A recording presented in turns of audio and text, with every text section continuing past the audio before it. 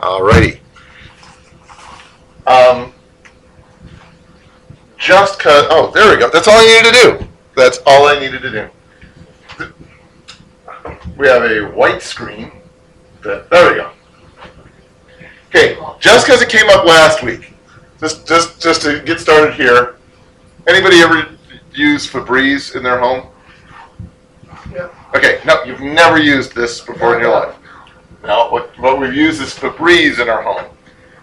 It's a little thing, but an amazing number of people, when I show them that there's only one E in the breeze part of Febreze, are like, no.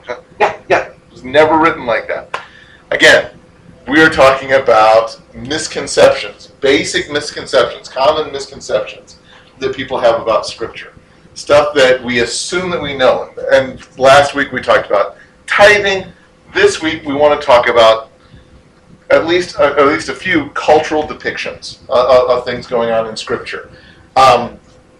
Normally we'll pick like a topic each Sunday and really evaluate this. This time I thought, you know what, let's just do a little lit review of things throughout Scripture that people say, oh yeah, I know that story. No, you really don't. Which means that if you've been paying attention to sermons that I've done over the years, most of these you'll say, yeah, I've heard you talk about that before. But there's something about hearing them all in one clump. Even as I was prepping this, I'm like, I'm not even having to work hard to figure out what people are doing wrong on these or what we assume wrongly about things. So, true or false? This was Nineveh's sin, that they slapped each other with fish, right? Okay. It's false. That one's an easy one. It's a gimme. The reason I do this is, as much as I love VeggieTales, my kids love VeggieTales, and I appreciate that they make a lot of Bible stories accessible to people, and that's great. But we actually had kids in youth group that had no clue what actually happened in Nineveh. There was one kid not too awful long ago, I mean like a year ago, that said, were they really doing something like slapping each other with fish? And was that like a thing somehow? No, it's a Monty Python sketch that they converted into, as they did so many Monty Python sketches, into VeggieTales. I'm like, no, there was no fish slapping in Nineveh. But they had no idea why Nineveh was in trouble with God. They were utterly clueless. For that matter, I'll be honest with you, there are several kids in our youth group who have grown up in church. They've spent their whole life in church. They've heard me preach. They've gone through Sunday schools. They've gone through Sunday schools where they've talked about the Bible intensely, who have no clue where the Gospels are. They have no clue where they would look to see anything about Moses. They're utterly clueless about the fact that there are some things that Christians probably shouldn't do. There are things that we've talked about, like, how did you get this far in all of this without any of this permeating your brain? How did that work? And yet, you can sing all the VeggieTales songs. That is not a failing with VeggieTales. What it is, because there's nothing wrong with VeggieTales in and of itself, it is a bit of a failing in the church that somehow we are making the Bible so accessible that people don't feel like they actually have to ever open their Bibles. That's when we've done something wrong. Okay, I want to take a note from the iconoclasts. Do you remember from church history, who were the iconoclasts? What was iconoclasm about? Anybody? Okay, these are people who argued all images of God are inherently problematic, right? They're inaccurate. Can you do an accurate depiction of God? No. They are limited and limiting by definition. If you try to depict the Trinity, do you depict it as three separate things, three glommed on things, so it's all just one? How do you do that? Do you pick which part of that? How do you depict the Holy Spirit? How do you depict God the Father? Is he Zeus sitting on a throne? How do you do that? Do you say, okay, then I'll just depict Jesus? Yes. I watched The Shack last night. God is a black woman, and Jesus was a man looking very Jewish with a beard, and the Holy Spirit was a young, good-looking woman. Well, that's not inaccurate, limited or limiting, or often being worshipped in its own right as if this were even more accessible than the Bible, right? By definition, the iconoclasts said, the moment you do this, You've limited people's mental picture. Even if you, in that movie, they're consciously, and in the book, they're consciously trying to expand people's mental picture of God. Because God was multiple religions, yeah. etc. And so God is three separate individuals, never there at the same time, right? As the real God is, right? There is no way to depict God in such a way that you don't limit him. It is limited and limiting in people's mindsets. I get it. And as a result, when you try to do this, there are a lot of people who say, now that I can relate to. The Bible, not so much, but that I can relate to. There's the danger of people saying, oh, this icon doesn't point me back to God. I'm praying to the icon. I'm kissing the icon of St. Vladimir. I'm praying at the statue of Mary's feet. It's like, okay, this isn't pointing you back to God anymore. Now, the icon itself, the depiction, is drawing your attention. So at least pull this from the iconoclasts. The depictions are tricky. Anytime you do this, the very simplicity that draws people to what you're trying to draw them to itself can oversimplify, flat out change things. Like Mo and the Big Exit, instead of talking about Moses, and the Ballad of Little Joe, instead of talking about Joseph, kids go, oh, well, Westerns I can understand. I get that. Okay, but it wasn't a Western. At Jericho, they didn't throw slushies at people. I mean, there's simple things that you say, I'm afraid that you might be missing the original point. Now, it's not a huge deal, cosmologically speaking, when filmmakers take a 508-page Ben-Hur book and turn it into an 80-minute cartoon. I think it does damage to that story, but big fat hairy deal. Even if it's a good story, even if it draws people to the Lord, whatever. But when people become more familiar with the depiction than they are with Scripture, when people say, well, that is Scripture. It is as good as this. This is how I see this. Or to date myself, years ago when This Present Darkness came out about spiritual warfare and angels, I read it and I said, actually, this is really refreshing. Somebody actually has angels being tough. They have an interesting depiction of spiritual warfare. I can appreciate this. An amazing number of my friends could quote from that book that could never quote the spiritual warfare passages from Scripture. And they're like, yeah, this is the way it is. No, this is a fiction book trying to present a depiction of how this is. So when I say cultural depictions, I'm talking about movies, television, sculpture, paintings, books, and myths, urban myths, anything that people wrap their heads around, thinking, this helps me understand the Bible, that may actually be damaging their perspective, how they understand the Bible. All right? Okay. So let's go through chronologically, all right? Oh, and let me, before a little word warning. Some of these inaccuracies may not seem like a big deal, right? So what? You didn't remember this one quite right. So what? You got the name wrong. So what? That's not exact. But how important is it, do you think, just in general? How important is it that our commitment is to the capital T truth of God, as opposed to our commitment to stories that ring true to us? I mean, you remember when we talked about church history, and we talked about George and the Dragon? Remember the story of George and the Dragon? St. George and his plate mail from apparently the 14th century, grappling with a dragon in the Middle East, and he becomes the patron saint of England. You know, okay, there was an actual guy, Georg, and if you remember, Georg, do you remember anything about him? How many of you have ever heard the story of George and the Dragon, or ever heard that there's a story about George and the Dragon, this British knight fighting a dragon? Okay, famous in Britain. How many of you, if somebody asked about Georg, could tell his story? Georg, if you remember, was the captain of the Imperial Guard in the Byzantine Empire before it became Christian. He was the captain of the guard. He was the top guy, and he was a Christian. And the emperor said, you have to renounce your Christianity. Not a Christian kingdom, and you're getting a little overt about it. You need to renounce it. And he said, no. And the emperor said, you don't understand, Georg. I love you. You're my best guard. You've trained my guards. You're like the top soldier. You're Captain America. You are the coolest guy. People are listening to you.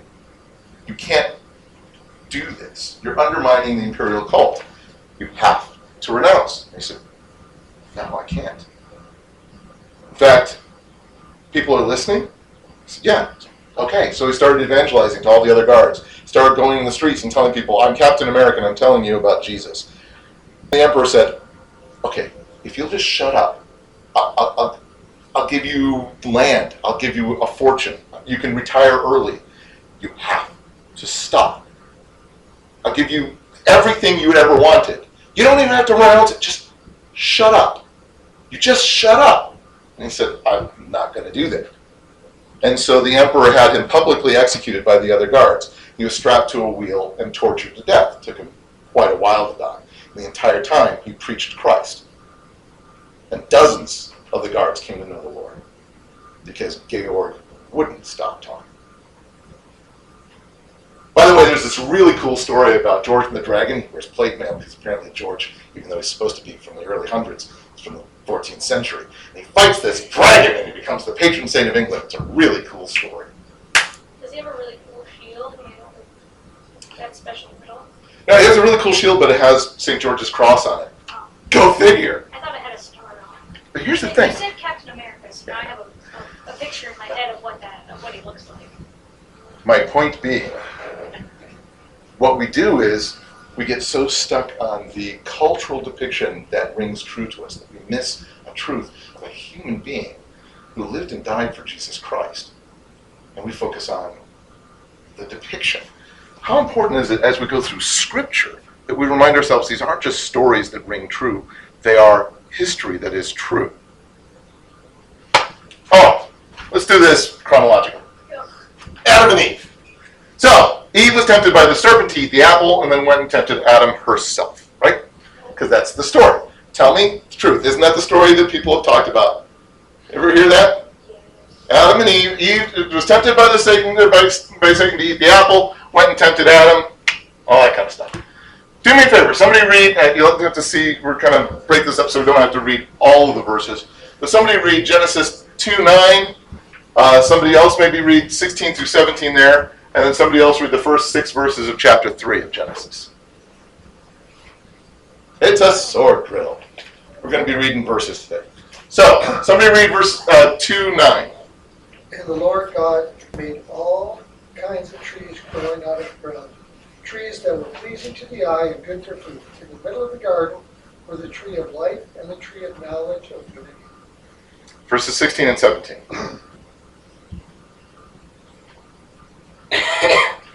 Nobody else got that? And the Lord God commanded the man, you are free to eat from any tree in the garden, but you must not eat from the tree of the knowledge of good and evil, for when you eat of it, you will surely die. Somebody read the first 6 verses of chapter 3. Now the serpent was more crafty than any of the wild animals the Lord God had made. He said to the woman, did God really say you must not eat from any tree in the garden? The woman said to the serpent, we may eat fruit from the trees in the garden, but God did say, you must not eat fruit from the tree that is in the middle of the garden, and you must not touch it or you will die. What did Satan say here? Oh, go on, sorry. No, through 6. Yeah. You will not certainly die, the serpent said to the woman, for God knows that when you eat from it, your eyes will be opened, and you will be like God, knowing good and evil. When the woman saw that the fruit of the tree was good for food and pleasing to the eye, and also desirable for gaining wisdom, she took some and ate it. She also gave some to her husband, who was with her, and he ate it. So what did Satan say here? You will not surely die. Okay, Satan said nothing here. Does this ever say that Satan's talking? Okay, now it's not a big deal because I genuinely think you can make the argument retroactively that this is Satan speaking to the serpent because of other things we see in Scripture. In the story, what does Satan say? I think that you can make a case that it's Satan, but the story doesn't say that. But we know the story, so we can read that into it. All right, more to the point. It probably wasn't an apple that they're eating, right? Does it say apple in there? So why do we say apple? Because we talked about this. We did talk about this.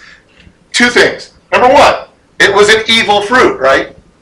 That's the way, no, culturally that's the way it's depicted. It's evil, because she ate it and look what happened.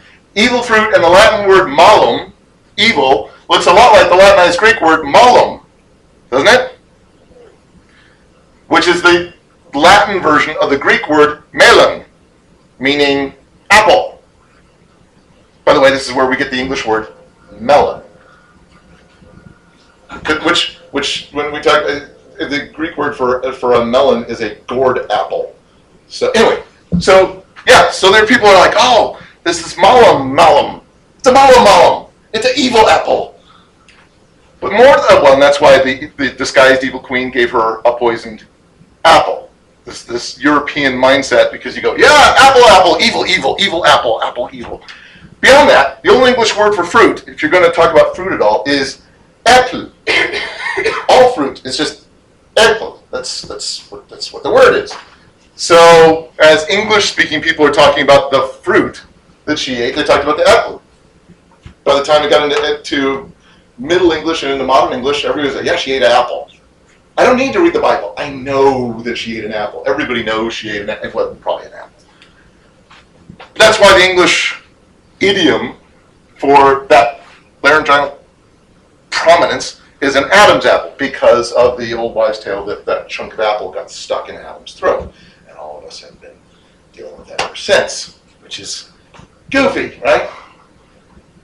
And I mean, it was bad enough that Eve ate the apple, but then she took it to Adam, and that's where it got stuck, right? Except Adam was standing right there with Eve, right? Isn't that what the Bible says? Yes. And yet, how often have you heard Eve was deceived by the serpent? Period.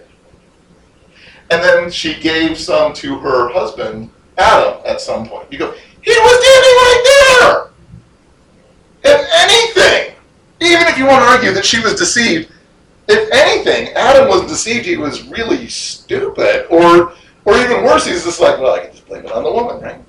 I mean, she was deceived, I just ate the apple. That's what he said later. The Is woman it? you gave me. Right? What kind of applications can we build from this? Just from this so far. About how people read this and about how we should read this.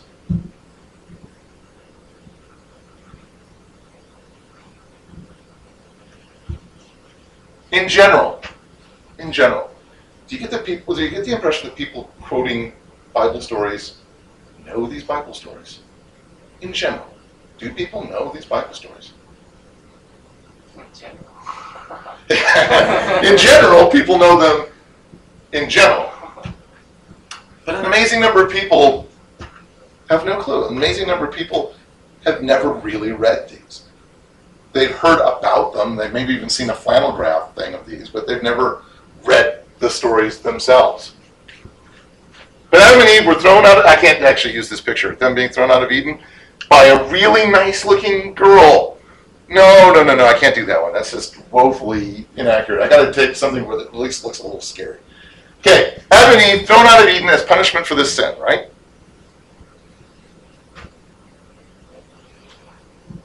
Weren't they cast out of Eden for doing this? For completely disobeying God, yes? No. Not even remotely. Somebody read Genesis 3, 12 through 19. The man said, "The woman you put here with me, she gave me some fruit from the tree, and I ate it." Then the Lord God said to the woman, "What is this you have done?" The woman said, "The serpent deceived me. I ate it." So the Lord God said to the serpent, wait, how far are you? 19, please. Okay. So the Lord God said to the serpent, "Because you have done this, cursed are you above all the livestock and all the wild animals. You will crawl on your belly and you will eat dust all the days of your life. And I will put enmity between you and the woman, and between your offspring and hers. He will crush your head, and you will strike his heel." To the woman he said, "I will greatly increase your pains in childbearing. With pain you will give birth to children. Your desire will be for your husband, and he will rule over you." To Adam he said, "Because you listened to your wife, and ate from the tree about which I commanded you, you must not eat of it. Cursed is the ground because of you. Through painful toil you will eat of it all the days of your life. It will produce thorns and thistles for you, and you will eat the plants of the field. By the sweat of your eat your food until you return to the ground, since from it you were taken. For dust you are, and to dust you will return. So what was their punishment for their sin? Summarize it. The curses, women would increase your pain in childbearing, and her husband would rule over her, and Adam, the ground would be cursed, and it'd be painful to toil all of his life, and then they'd both die. Yeah. Life gets stinky and then you die. Thank you. That's your punishment, right? How's their sin already started affecting their relationship as husband and wife? Adam followed her. Yeah, she gave it to me. This woman that you gave me. So it's kind of your fault, God. You threw her under the bus and blamed God for it. What else? What else do we see about their relationship? Even in the curses. Well, it says the man will be over the wife now. Your desire is going to be here I am. And there's a bunch of discussion as to what that part of it's actually trying to get at. But at least you get this idea of, you go, this beautiful connection that you guys have is already starting to crumble. You're going to desire him, whatever you want to go with that, and he's going to lord it over you. You're going to hurt by bearing children, and it's going to be a pain for him to work. You guys, in order to eat, it'll have to be painful and difficult, and then you'll die. All that because you sinned, right? Now somebody read verses 22 through 24. Anybody? And the Lord God said, man has now become like one of us, knowing good and evil. He must not be allowed to reach out his hand and take also from the tree of life, and eat and live forever. So the Lord God banished him from the Garden of Eden to work the ground from which he had been taken. After he drove the man out, he placed the east side of the Garden of Eden, cherubim and a flaming sword, flashing back and forth to guard the way to the tree of life. So why were they cast out of Eden? So we can't reach the tree. Yeah. Say it again? Okay, Megan had an interesting point there. Okay, they weren't cast out of Eden as punishment, right? Their punishment we've already discussed. They weren't cast out of Eden for punishment. They were cast out of Eden so that they couldn't eat from the tree of life and be immoral. Now, there are some people that say, well, this is just plain mean, or this is just a myth. Clearly, there's a magic tree about good and evil. You know, you've heard me say this before. What if there was nothing special about that fruit? It's just, I give you one rule. Don't eat of that fruit. The moment you eat of that fruit, you'll understand what sin is. You'll understand what choosing evil is. Don't do it. What if that were all that it were? But the point is you go, they were punished for that sin, but they were cast out so they wouldn't eat from the tree of life. There are some people who say, that sounds like a Greek myth. There are other people that say it sounds like a Norse myth. There are other people who say, well, this is obviously God being mean because he doesn't want them to be immortal. The other way of looking at it is actually what Megan just said here. They were cast out so that their punishment was finite. It didn't go on forever. Even if they lived for 800 years, you go, then your punishment's 800 years. And then you die. And then it's over. And you're with me. Punished finitely. What do you miss? What do you miss? What theology do you miss? If you say, yep, and then they were cast out for their sin. That's not what the Bible says. And you just made something oversimplified that has some serious depth to it and some serious application. Maybe you say, I really don't think that's why he cast them out. Okay. Why did he? The why becomes so crucial here. And we miss all of that when we collapse it into a simplified Planet Graph story that everybody already knows. Eve ate the apple, and she went and took it to Adam, and he didn't know because you just gave it to him, and he's dumb. And God said, that's it, you're everybody out of the pool. You have to leave Eve out of the story. Wasn't an apple. Eve was deceived, yes. Adam may or may not have been deceived. But he knew what was going on, and he ate the apple because he was standing right there with her at the time. None of this was throwing him, and he blamed her. They were punished with something and then cast out so that They didn't eat of the tree of life, whatever you want to go with that. Personally, actually, very proud of you. Personally, my thought is, because he's like, this doesn't go on forever. But death enters in. The whole point of this is like, you do realize you're going to die now. There will be death. Death is always the culmination of sin. It's where it always goes. That something else also had to die. Yeah, they're clothed now with the skins of animals that had been alive. Yeah.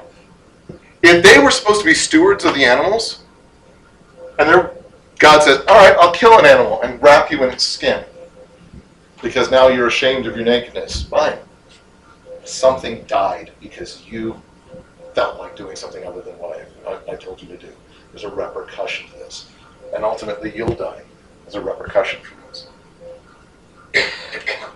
Noah! That's a good one. Move on chronologically. If you ask most people, even most church-going Christians, they'd say Noah collected 2 of every animal for the ark because there's a 40-day, 40-night flood. Yes? Yeah. Now I'm going to ask that again. If I were to ask most people, even most church-going Christians, they'd say Noah collected 2 of every animal for the ark because there's this 40-day and 40-night flood. Well, do me a favor. Read Genesis 6, 11 through 14, and then somebody read 17 through 21. Somebody reads Genesis 6, 11 through 14, and then somebody read 17 through 21. Now the earth was corrupt in God's sight and was full of violence. God saw how corrupt the earth had become, for all the people on the earth had corrupted their ways. So God said to Noah, I am going to put an end to all the people, for the earth is filled with violence because of them. I am surely going to destroy both them and the earth. So make yourself an ark of cypress wood, make rooms in it, and coat it with pitch inside and out. 17 through 21. I'll continue. I am going to bring floodwaters on the earth to destroy all life under the heavens, every creature that has the breath of life in it. Everything on earth will perish. But I will establish my covenant with you, and will enter the ark, and you and your sons and your wife and your sons' wives with you. You are to bring into the ark 2 of all living creatures, male and female, to keep them alive with you.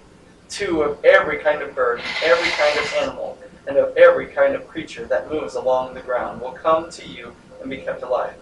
You are to take every kind of food that is to be eaten and store them away as food for you and for them. So those people would be right? 2 of every kind. Yes. Every kind of animal that creeps on the ground and stuff, and anything that won't like the water that's in. So they're correct, yes? That's where they start. Oh, but you can't expect people to read more than like a verse or 3, right? I mean, it's not like you read an entire Bible book at one sitting. Nobody can do that. I mean, you could read Tom Clancy, but you can't read the entire book of Genesis in one sitting. No one can follow that. All right, so Christy says we need to read Genesis 7, 1 through 5. Somebody read Genesis 7, 1 through 5. The Lord then said to Noah, Go into the ark, and you and your whole family, because I have found you righteous in this generation. Take with you 7 pairs of every kind of clean animal, a male and its mate, and 1 pair of every kind of unclean animal, a male and its mate, and also 7 pairs of every kind of bird, male and female, to keep their various kinds alive throughout the earth. 7 days from now I will send rain on the earth for 40 days and 40 nights, and I will wipe from the face of the earth every living creature I have made. So it's 2 of every animal, but 7 of every clean animal, right? 14. Amazing number of people go, no, it's 7. 7 of the clean animals. 7 pairs of the clean animals. 14. Oh, is it? Tell me out here. What's the difference between a clean and unclean? There's whole chunks of the Old Testament that explain that. But Later on. but clearly there's at least... No. Clearly this has been something that God has already talked about to one degree or another, which suggests that later on, if that's the case, if Noah actually knew what God would mean by clean and unclean animals, then when God is giving his commandments later about clean and unclean animals, well, that's not news, is it? That's codification. But that doesn't necessarily mean it's news. This is something that apparently they would have already known. But does this contradict the story in chapter 6? Why or why not? You can't just say yes or no. Why or why not? Pardon me? It looks like there's just 7 sheep or whatever in one corner. Okay. What were you saying? I just say adds to it. I mean, there's 2 of every kind. Plus, what did chapter 6 say? 2 of every kind of animal, and what was he also supposed to store away? Food. Food to live on. Anything you need to live on with that. You go, well, so 7 pairs of clean animals that you can sacrifice and eat and things. That's part of it, right? There's nothing going on in 7 that contradicts 6. It's just explaining it more. It's just padding it out. Somebody read verses 8 to 10 then of chapter 7. Pairs of clean and unclean animals, of birds and of all creatures that move along the ground, male and female came to Noah and entered the ark as God had commanded. And after the 7 days, the flood waters came on the earth. So now it sounds like God brought the animals, not he did, Adam didn't have to collect them. Which again doesn't actually contradict chapter 6, does it? Because in chapter 6 he even said they'll come to you, right? So he didn't collect them; he just received them and put them in the ark. They just arose, right? The animals just came from all over the place. Noah was busy building the ark. Angels didn't help him build the ark. He built the ark with the sons and stuff. I mean, they did this, but they didn't have to collect the animals. What applications can you make from that? From actually reading what's actually going on here? Anything? God guides, God provides. Yep. So you don't even have to do anything. You don't even have to do any planning. Well, no. No. Noah actually had to build the ark. Right. Took a while. And people make fun of him the entire time, right?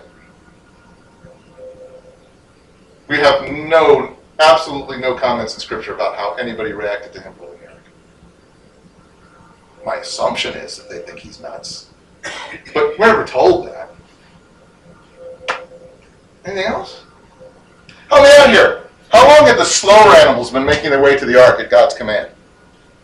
I mean, sure, the gazelle happened to be nearby and just came over that afternoon. What about the slug? How long had that thing been working its way over there? What about the turtle? Maybe there's a nearby turtle. I don't know. I mean, seriously, how long have the slower animals been making their way to the ark before God ever even told Noah anything? How long has God been working on things in your life long before you ever even knew that there were things going on in your life? Is that worth thinking about? Wasn't the announcement that, I've had enough, like, a long time before the actual flood? Well, enough time for him to build an ark. Yeah. But he's like, they're going to come to me? Yeah, they'll all arrive in time for you to put them in the ark. They all seem to have, given the timeline he's given here about, and then this week, and then they all came, and then he put them in. It's like, they all seem to have arrived at pretty much the same time. So God is having different animals leaving at different times to arrive at the ark at pretty much the same moment. How long has God been working on this stuff in your life for things to come together when they actually need to? Which doesn't mean, everything's always going to work fine. It's not my point. My point is the times that you find yourself going, it's done, and I don't see, there they are. It's like, all the stuff that we tend to freak out about, has God already been working on that? Exactly, Kazuna. So the flood lasted 40 days and 40 nights. Yes? That's all I'm paying. Somebody read verses 10 or 11 through 12, please.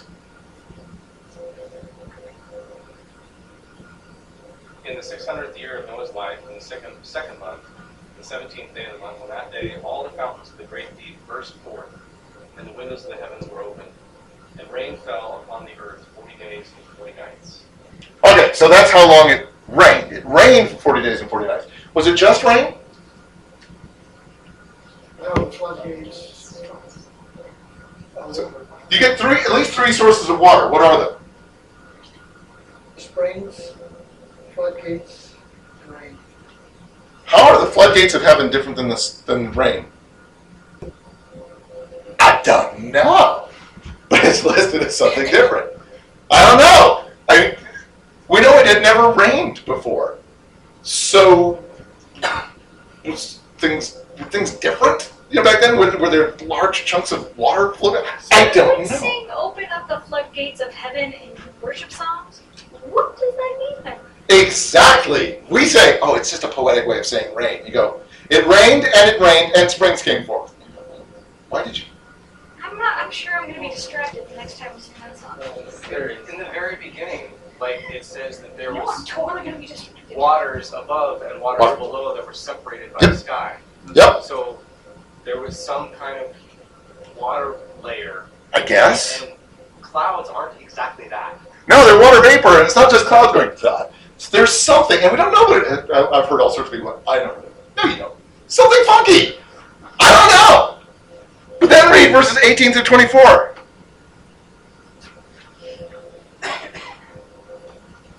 Oh, somebody different, maybe. Or not. Finite amount People of with voices. in this room. Yes. A tiny percentage of red, so stop. Okay. The waters rose and increased greatly on the earth, and the ark floated on the surface of the water. They rose greatly on the earth, and all the high mountains under the entire heavens were covered. The waters rose and covered the mountains to the depth of more than 20 feet. Every living thing that moved on the earth perished. Birds, livestock, wild animals, all the creatures that swarm over the earth, and all mankind. Everything on dry land that had the breath of life in its nostrils died. Every living thing on the face of the earth was wiped out. Men and animals and the creatures that move along the ground and the birds of the air were wiped from the earth. Only Noah was left and those with him in the ark. The waters flooded the earth for 150 days. And the ducks rule the planet. That's right. Because they can swim.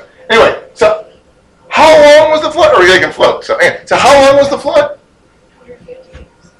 190 days. 150 plus 4. So it's interesting. I mean, this went on for a while. So was this just a localized phenomenon? People go, oh, the Tigris-Euphrates valleys. Well, they frequently flooded. Was there anything in there to suggest that this is more than just a localized thingy? 20 feet of water over the tallest mountains, everything died. Everything died. Everything died. Now read verses 13 through 17. Wait, I have to. Can I interject? Oh, please. So, we're talking about oversimplification and everything. In flannel graphs, it's always the ant. You think, oh, it gathered the animals, and all the animals, everything died. Animals, but I mean, not until I was an adult did I realize.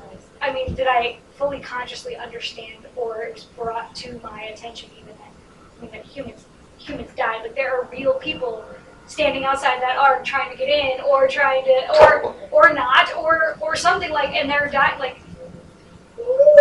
I mean, it was a lot harder to take than the animals. The animals went in the ark, everything flooded, and that was the end of that. And that is one thing I will throw toward the movie that came out not too awful long ago. Is just if you can imagine how psychologically hard that would be to be inside the ark going, we'll survive, and to hear people outside the ark and go, and they're all going to die. That's gonna mess with you. Somebody read verses 13 through 17.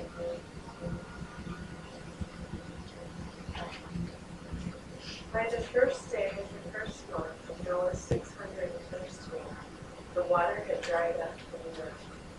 Noah then removed the covering from the ark and saw that the surface of the ground was dry. By the 27th day of the second month, the earth was completely dry. And God said to Noah, "Come out of the ark, you and your wife and your sons and their wives. Bring out every kind of living creature that is with you, the birds, the animals, and all the creatures that move along the ground, so they can multiply on the earth and be fruitful and increase in number." Okay. So how long did Noah and his family actually stay in the ark? A year. Yeah, it was over a year. Think about that. Well, they started this. They went in the second month of the 600th year, and came out the second month of the next year. It's they've been in there a year. People bought it a whole month in the ark. It's no, over a year in the ark. Then we had that whole, birds sending out. One came back with branch, and then the next one didn't come back up. All that is a whole year that they were in the ark. Why is that worth knowing? Why is that important? Or is it? Yeah. Well, it also speaks to the whole, is this worldwide or localized? Like, what local flood takes a year to dry out? Yeah. Or even a half a year. You go, no, it's technically a half year starts. Fine, it took 6 months for that stuff to actually start drying up at all.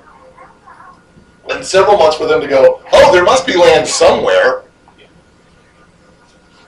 Everest. Oh, yeah, but we're nowhere near Everest. We're over here near Ararat. I don't know. It matters. And God provided for them for a year. That's significant. Joseph. Because, Achan, really? yeah, possibly the most culturally sensitive. Not find Donny Osmond. Because Clay Aiken No, is Donny Joseph. Osmond is Joseph. This is Clay Aiken. He's, That just hurts my heart. well, it's supposed to. Clay Aiken, clearly the most culturally sensitive. Joseph had a coat of many colors, right? Technicolor, green coat, whatever you want to call it. That much at least we know. Yes? No? Somebody read Genesis 37:3.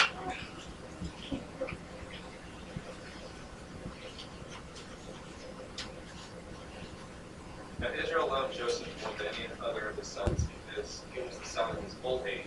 And he made him a robe of many colors. Oh, then he did. It's a robe, not a coat. What's the difference? Well, actually, it's tunic in Scripture. But yeah, it's a robe, it's a coat. It's got many colors, yes? The Bible describes this coat, or tunic, which is technically, as pak. A word that means having to do with the hands. Mine says that. Mm-hmm. Mine says ornate. Uh-huh. But then when you go down to, I just want to double check that. That's the. When you check the citation at the bottom, the footnote says the meaning for the Hebrew word is uncertain. Kind of where I'm going with this. Pak. Gave him a pak coat, pak robe, pak tunic. You go, what? I handed something to do with the hands. I'm not sure what that means. Could have been handmade. They're all handmade at this time. Mm-hmm. But I mean, it could have been something where you go, they worked really hard with their hands on this. This was carefully crafted. That's possible. More likely, it's a tunic that went all the way down to the wrist. Fancy coat, fancy robe that went all the way down to the wrist. To the hand part. I.e., a fancy tunic that no laborer like Joseph's brothers would have ever worn. They had the short sleeves or sleeveless tunics. It's kind of like, okay, in the 1600s, 1700s, why did courtiers in the court of kings wear silk and powder their faces? It's more than just to be fancy. Why did they wear silk and powder their faces? What was the point of that? To distinguish them from the commoners. I'm wearing a suit that if I move too fast falls apart. I'm wearing a suit that, there's no way I could do work in this. And look at my face, I'm pale. I have never seen the sun. I have never done a day's work out in the sun. The whole point of that, especially if you go back and read it, why did they rub almond paste on their face? Why did they powder their face? And you go, the whole point is to look not like those grubby, dirty laborers. The whole point was, yes, to wear something expensive that nobody could wear, but even more to the point, why dainty fabrics? Why lacy things? Why flimsy things? Well, because nobody who labors for a living could ever do that. Now, this actually does give a little bit of credence to the people who go, you never worked a day in your life. You want to go, oh, come on, save me the working class stuff where you go, oh, you're some kind of scholar, therefore you've never really worked. I'm like, well, there's historical precedent for that, actually. And you can make an argument that the point of the coat here is that the father said, oh, this is for somebody who's far too important to work. It's not just, look, he gave him a coat of many colors. By the way, it never says anything about colors, ever, in the story, about the coat having colors in it. Or even technically ornamentation, which is what, like, the NIV says, it's an ornate coat. And you go, yeah, no, there's nothing in there about that. It's a pocket coat. It's a handy coat. I don't know what it means. But here's the thing, is even, not just that he got a special coat that looks pretty, Dad must love him best, but every time they see him, every time they see the coat, they're reminded, oh, he'll never work in the fields like us. He's far too special for him. What do we lose if we say coat of many colors? And we don't realize, well, it's more than just that. Glosses. Yeah. It glosses, and you understand why every single time they see Joseph in his tunic, in his robe, they're like, just grinding it in. And then, of course, Joseph, being the sensitive brother, comes and says, I keep having dreams where all of you guys bow to me. It's cool, isn't it? Don't you love this as much as I do? Like, we've got work to do. Why don't you just go read a book or something? Yeah. I had another dream where you guys bowed down to me again. This is kind of amazing. Can we just kill him? I mean, there is a progression here in their relationship. No, we can make money off. Even the NAS, one of my favorite translations, this incredibly literal translation, translates it varicolored, multicolored. Why? There's nothing about colors at all in it. Yes? What does the LXX put in there in Greek? That's a good question. I don't know what the Septuagint does. It might be based on the fact that they translated that. That is possible. Well, That is a that's good what I question. was gonna, similar to Michael, I was gonna ask, how did we get started on calling it multicolored? Because it was special. It was beautiful. To be honest, I'm not exactly sure. But I mean, like you said, like we know where the apple kind of came from. So Even that is trying to figure it out. Right. You know, but yep, I'll look it up in the Septuagint. That's a good question. But ask a rabbi; they never referred to it as multicolored. And here, aside, it says a full-length tunic. Yep, full length tunic, which it might be full to the ground, or it might be full to the end of the wrist. Does it matter that otherwise really good Bible translation bows to cultural misconceptions in this? Because this is the story that everybody knows. It matters. What about the name James? What about the name James? Like that was never in the New Testament. Well, that's... They bow to. Okay, let's talk about that when we get to the New Testament, though. That's a good question. Moses! Well, Peter is never in the New Testament. Jesus is never in the New Testament. I mean, there's a lot... Yeah, let's move back. Okay, Moses. Prince of Egypt. Didn't know he was a Jew until he was an adult, though, right?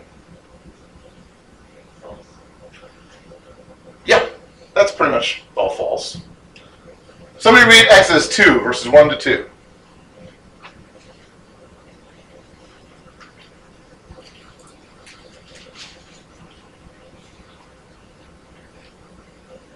Anybody? Okay. Exodus Now 2. a man of the tribe of Levi married a Levite woman, and she became pregnant and gave birth to a son. When she saw that he was a fine child, she hid him for 3 months. Okay. Because the Pharaoh had made rules that he's going to get rid of all the Hebrew children. Technically speaking, Jews are people from the tribe of Judah. Moses from the tribe of Levi. Right? Isn't that what that says? So, Moses is an Israelite, i.e. he's from the people that came from Israel, came from Jacob. He's from the people of God of that group. And he's a Hebrew, which is what the Egyptians called all the Canaanite people that came in and have wandered in. They call them the Habiru, or the wanderers. So he's a Hebrew, but he's not a Jew. He's a Levite. To most of us, we think of, I don't care, why would you bring that up? Or we might go, what are you saying? It has nothing to do with Judaism. No. I'm just saying, use the words right. He's an Israelite. He's a Hebrew. Technically not a Jew. Well, but when somebody from the tribe of Judah, the Levites are distinguished among the tribe. Not distinguished as in like royalty, but I mean like distinguished, like they're separated from the rest of the tribe. Yeah, they're separated even from the other tribes, even more so. But there's 11 tribes that aren't Jews. But anyway, somebody read verses 3 through 10 then. But when she could hide him no longer, she got a paperless basket for him and coated him in tar and ash. Then she placed the child in it and put it among the reeds along the bank of the Nile. His sister stood at a distance to see what would happen to him. The Pharaoh's daughter went down to the Nile to bathe, and her attendants were walking along the river bank. She saw the basket among the reeds and sent her slave girl to get it. She opened it and saw the baby. He was crying, and she felt sorry for him. "This is one of the Hebrew babies," she said. Then his sister asked Pharaoh's daughter, "Shall I go and get one of the Hebrew women to nurse the baby for you?" "Yes, go," she answered. And the girl went and got the baby's mother. Pharaoh's daughter said to her, "Take this baby and nurse him for me, and I will pay you." So the woman took the baby and nursed him. When the child grew older, she took him to Pharaoh's daughter, and he became her son. She named him Moses, saying, "I drew him out of the water." Okay. So we're never told he was named any kind of a prince, right? We're never given any Egyptian title for him. So the idea, I grew up a prince among you. No. He grew up in Pharaoh's household after he was weaned, right?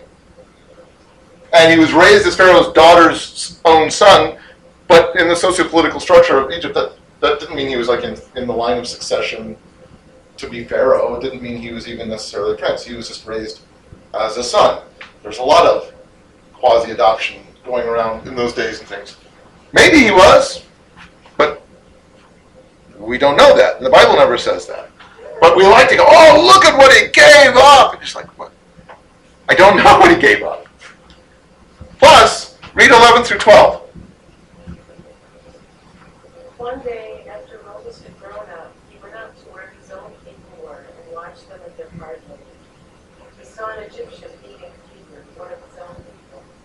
Glancing this way and that, and seeing no one, he killed the Egyptian and hid him in the sea. Okay, we don't have any reason to believe he didn't know exactly what his heritage was, right? Is there anything in Scripture to suggest he didn't know he was a Hebrew? No. And I love in the don't get me wrong, I love the Ten Commandments. I love them in the Ten Commandments movie. But it's not like, and he saw poor John Derek is strapped up there and Vincent Price is just going to town and he goes, no, he just sees a slave driver beating a Hebrew and says, I can't take it anymore. These are my people. And so he kills the guy. There's no reason to say, I didn't even know it was a Hebrew. I didn't know any of this guy. I mean, it makes dramatic tension. We love that in Ten Commandments. We love that in Prince of Egypt. It's not in the Bible.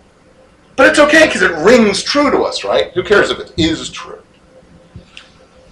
Remember, he was raised in his mother's Hebrew household for what, 2 to 4 years? Till he was weaned, however long that was? Why wouldn't he have known? Is there any reason why he wouldn't have known? But he was cast into the wilderness by Pharaoh because he was a Jew, right? Why was he cast into the wilderness? Okay, we have two different votes here. Let's read what the Bible says. Exodus 2, 13 through 15. Why was he cast into the wilderness by Pharaoh? Somebody read 13 through 15. He wasn't casting. I'm changing my vote. The next day, he went out and saw 2 Hebrews fighting. He asked the one in the wrong, "Why are you hitting your fellow Hebrew?" The man said, "Who made you ruler and judge over us? Are you thinking of killing me as you killed the Egyptian?" Then Moses was afraid and thought, "What I did must have become known." When Pharaoh heard of this, he tried to kill Moses, but Moses fled from the Pharaoh and went to live in Midian, where he sat down by a well.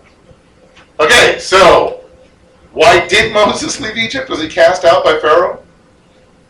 I mean, you've been running from, yeah. But there's this great scene. May the name of Moses be struck. You know, he's got the pole and stuff. There's a great scene about him being cast out. Most people have watched that scene. They remember that scene, and that scene never happened. In fact, I think it's interesting. In the verses that Randy just read, that's the only place where we're ever given any idea about what anybody thought about Moses' leadership as somebody growing up in Pharaoh's household. Which is the Hebrews going, nobody put you over us.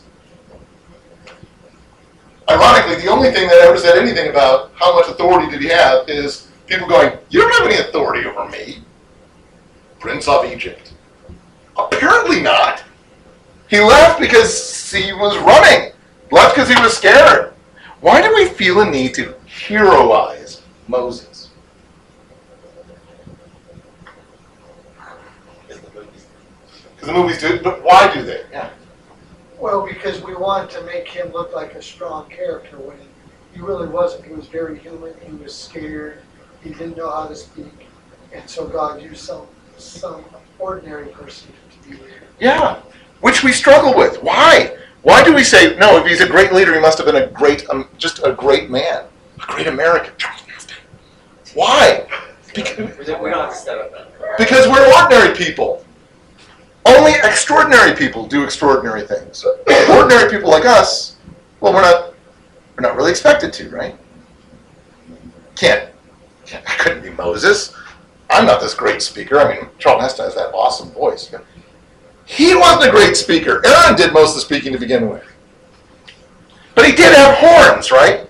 We can at least agree with that. He had horns. Everybody knows this, yes? Can you see the horns in all of these? You see the horns, right? Throughout history, Moses is commonly depicted as having horns. You know that, right? Everybody knows he has horns. Because when he came off the mountain, his face was so bright. So somebody read Exodus 34:29. We're going to end with this particular funness.